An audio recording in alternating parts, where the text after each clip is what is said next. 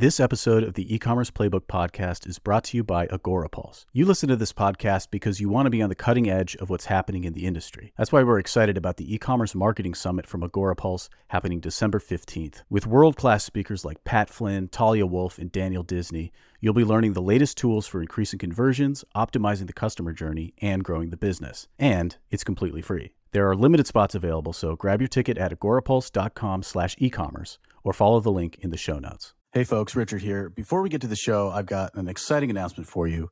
We now have an official email address for the pod, which is podcast@commonthreadco.com. Pretty straightforward. If you have any questions for us about the world of e-commerce at all, anything that we've talked about on a previous episode or a future one, go ahead and send those questions our way and we may answer them on a future episode. Again, that's podcast@commonthreadco.com, commonthreadco.com. All right, let's get back to the show. Hey everyone, welcome to the E-commerce Playbook podcast. My name is Richard Gaffin, your host, and I'm joined, as always, by Mr. Taylor Holiday, CEO of Common Thread Collective. Taylor, how are you doing? Just basking in my post-Cyber 5 glow. Is that what we're calling it these days, Cyber 5? The Cyber 5? I'm doing well, man. Yep. Glad to hear it. Just came back from the Big Apple, as I understand it. I did. Awesome meetup. Shout out to all the New Yorkers on Twitter. We had about 50 people, random strangers, show up at a bar and hang out and get to know one another. That was really cool to see a bunch of Twitter profile pictures manifest in real life. Yeah, so generally speaking, vibes are good.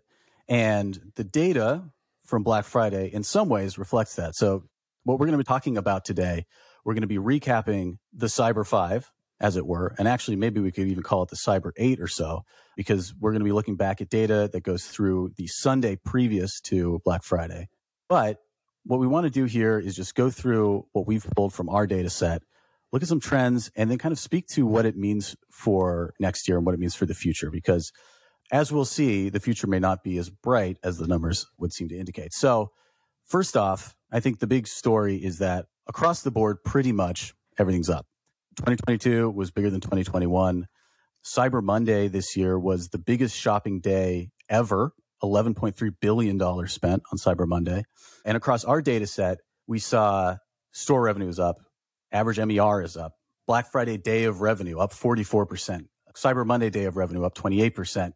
The lead up to Black Friday, and this is interesting, up 45% from last year against only 14% increase in spend.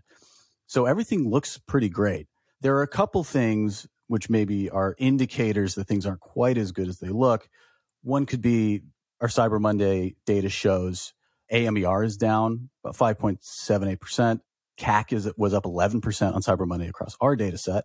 And there's a couple of reasons that could be. But Taylor, what we want to talk about today, I should say, why is this actually not as great of news as it would seem on the surface?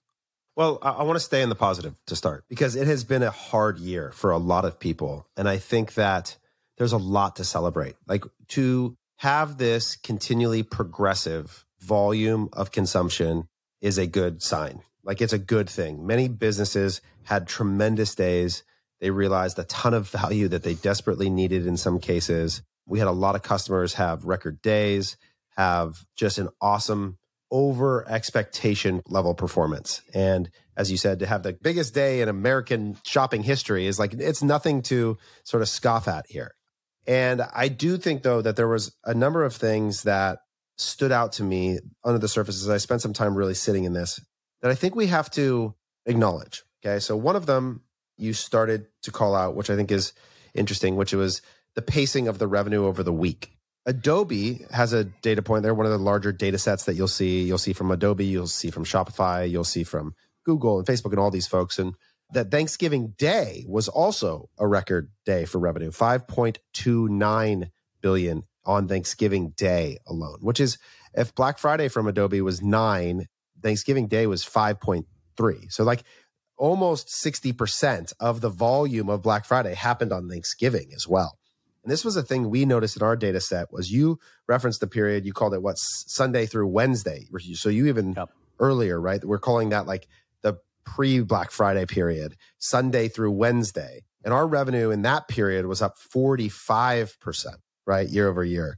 There's a lot of talk that gets brought up in this period about sales moving earlier than ever. A lot of people use that to illustrate the beginning of the month, or, you know, like I'm looking now, Levi's started their sale on Sunday at 11:20, like these different brands. But really, it's about pushing meaningful volume a couple of days earlier. And we're starting to really see that this year in a way that was novel. And in our data set, it meant that Cyber Monday wasn't up as much year over year. Again, very big day, but the year over year comp for Monday versus Friday, it seemed like maybe the fumes started kicking in for a lot of brands that by the time they got to Cyber Monday, there just wasn't as much volume left maybe as there was in the earlier month when they chose to extract it. Yeah. And you make a good point around focusing on the wins and focusing on the positive, because despite the fact that we lost steam, or rather our data set looks like it lost steam around Cyber Monday, overall, over the entire period, store revenue is still up 38%. That's right. It's a meaningful number. Yeah, right. MER is up overall. CAC is slightly up, but barely. So all that points to like this was just a huge week for everybody. That's right. And a lot of effort paid off. So now, Taylor, what are you talking about? Why are you concerned? I have a friend at Google. His name's Ben Kruger. He's one of the growth strategists over there at Google. Super smart guy who started to do a lot of writing. And at Google, you obviously have access to tons of data. And he put out a great article that we'll link in the show notes called Cyber 5 Still Alive, sort of outlining a bunch of the data and performance. So I opened it up and I'm reading through it. And it's like, oh, searches for Google for deals increased 25%. There's all this volume, And then there's this line that stood out to me that I was like, what would that mean? And it said that there was a 78% increase in the utilization of buy now, pay later. And I was like, that's interesting. Buy now, pay later up almost 80%. And in theory, this could be attributed to a lot of things, right? It could be that there's just a way more prevalent availability of buy now, pay later on a lot of sites, right? But there's also another article that came out earlier in the week that I also saw that concerned me. This is from CNBC. Household debt soars at fastest pace in 15 years as credit card use surges. Okay. Credit card balances collectively rose more than 15% from the same period in 2021, the largest annual jump in more than 20 years. Okay. And they said that the article goes on to say that the increase stems from a combination of robust consumer demand and higher prices. Okay. So here's some of the soil that I'm beginning to sort of hypothesize or pontificate around. We've talked about e-commerce debt stacks and how the e-commerce landscape is currently facing this crisis where there was an excessive availability of cheap money. But the reality is that same principle applied to all of us as humans, which is that we all had a bunch of free money, whether it was in the form of stimulus or mortgage rates or lots of other things. And this rise of buy now, pay later is functionally arbitrage on free money as well. We are willing to spend on an item that may be outside of our buy immediately price range, but if we can get a 0% interest rate because the brand is floating the interest on the payment, seems like a pretty good deal. One of the best performing ad types we see across brands is UGC, or user-generated content. But the hard part is knowing where to get high-performing UGC that is affordable and where the process is streamlined. That's where Insense comes in, as a one-stop shop for collaborating with creators for UGC, posting, and whitelisted ads.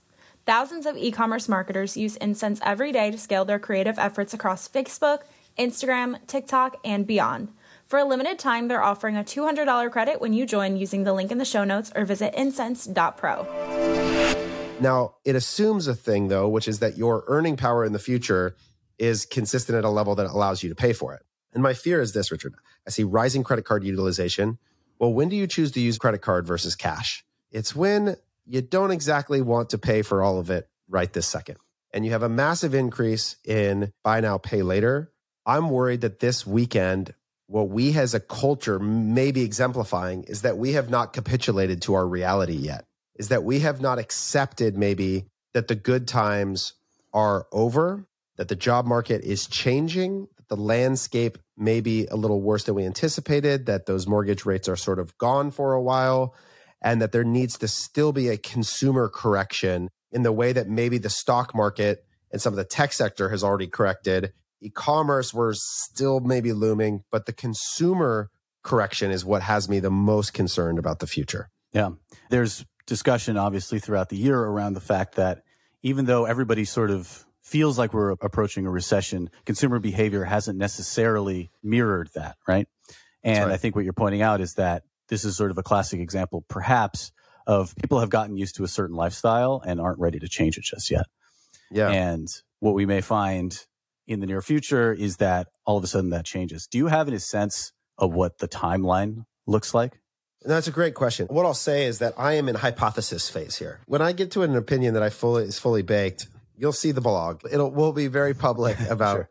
What I want to encourage everybody to do is sort of like, as we get ready to move into forecasting 2023, right? And we're going to have some episodes coming up about this. And one of the ones that I'm excited to do is with Steve Recook, who runs our data science team here at CTC, and to talk about modeling spend and CAC in the future and how we are working on a model for this that will include macroeconomic factors, namely the consumer price, the consumer confidence index, and its relationship to CAC that we have found. And so I would keep an eye on this number. It's something that comes out every month and gives you an indication of how consumers are feeling about their own financial state.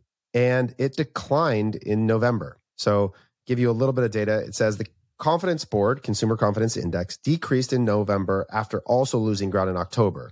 The index now stands at 100.2, down from 102.2 in October. And we talked about earlier that in July, it hit an all-time low. And so it's up since then.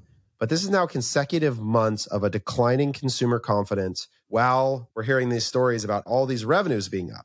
And so the underlying architecture, rising credit usage, declining consumer confidence, increases in buy now, pay later. I think that narrative, this hypothesis around a consumer's unwillingness to accept the reality of what might be their present future could still be on the horizon. And how quickly that comes probably has to do with the job market, probably has to do with how many more businesses continue to thrive and whether people are gainfully employed at the level that they want. It probably has to do with the success of the stock market. It probably has to do with the continued downstream effects of what's happening in the crypto markets. This is like another, I don't want to get too off the e-commerce trail here, but yesterday I saw that like Blackstone, which is, a gigantic financial institution, is potentially holding withdrawals on one of their REITs, like because there's rumors that they might have been mixed up with some crypto issue. It's just like, there's a lot of stuff that's still out there that I don't know what the domino is on the consumer side, but it's worth keeping an eye on and considering, I would say. Yeah. So maybe to keep it out of the realm or move it away from the realm of like, obviously we don't want to just be purely fear mongering here. And that's not really what we're doing, but like, what's like the practical application or what do we need to start shoring up or thinking about to anticipate this potential crash or rather decline in consumer behavior, basically? Well, if consumer confidence declines, what we have seen is that CAC rises.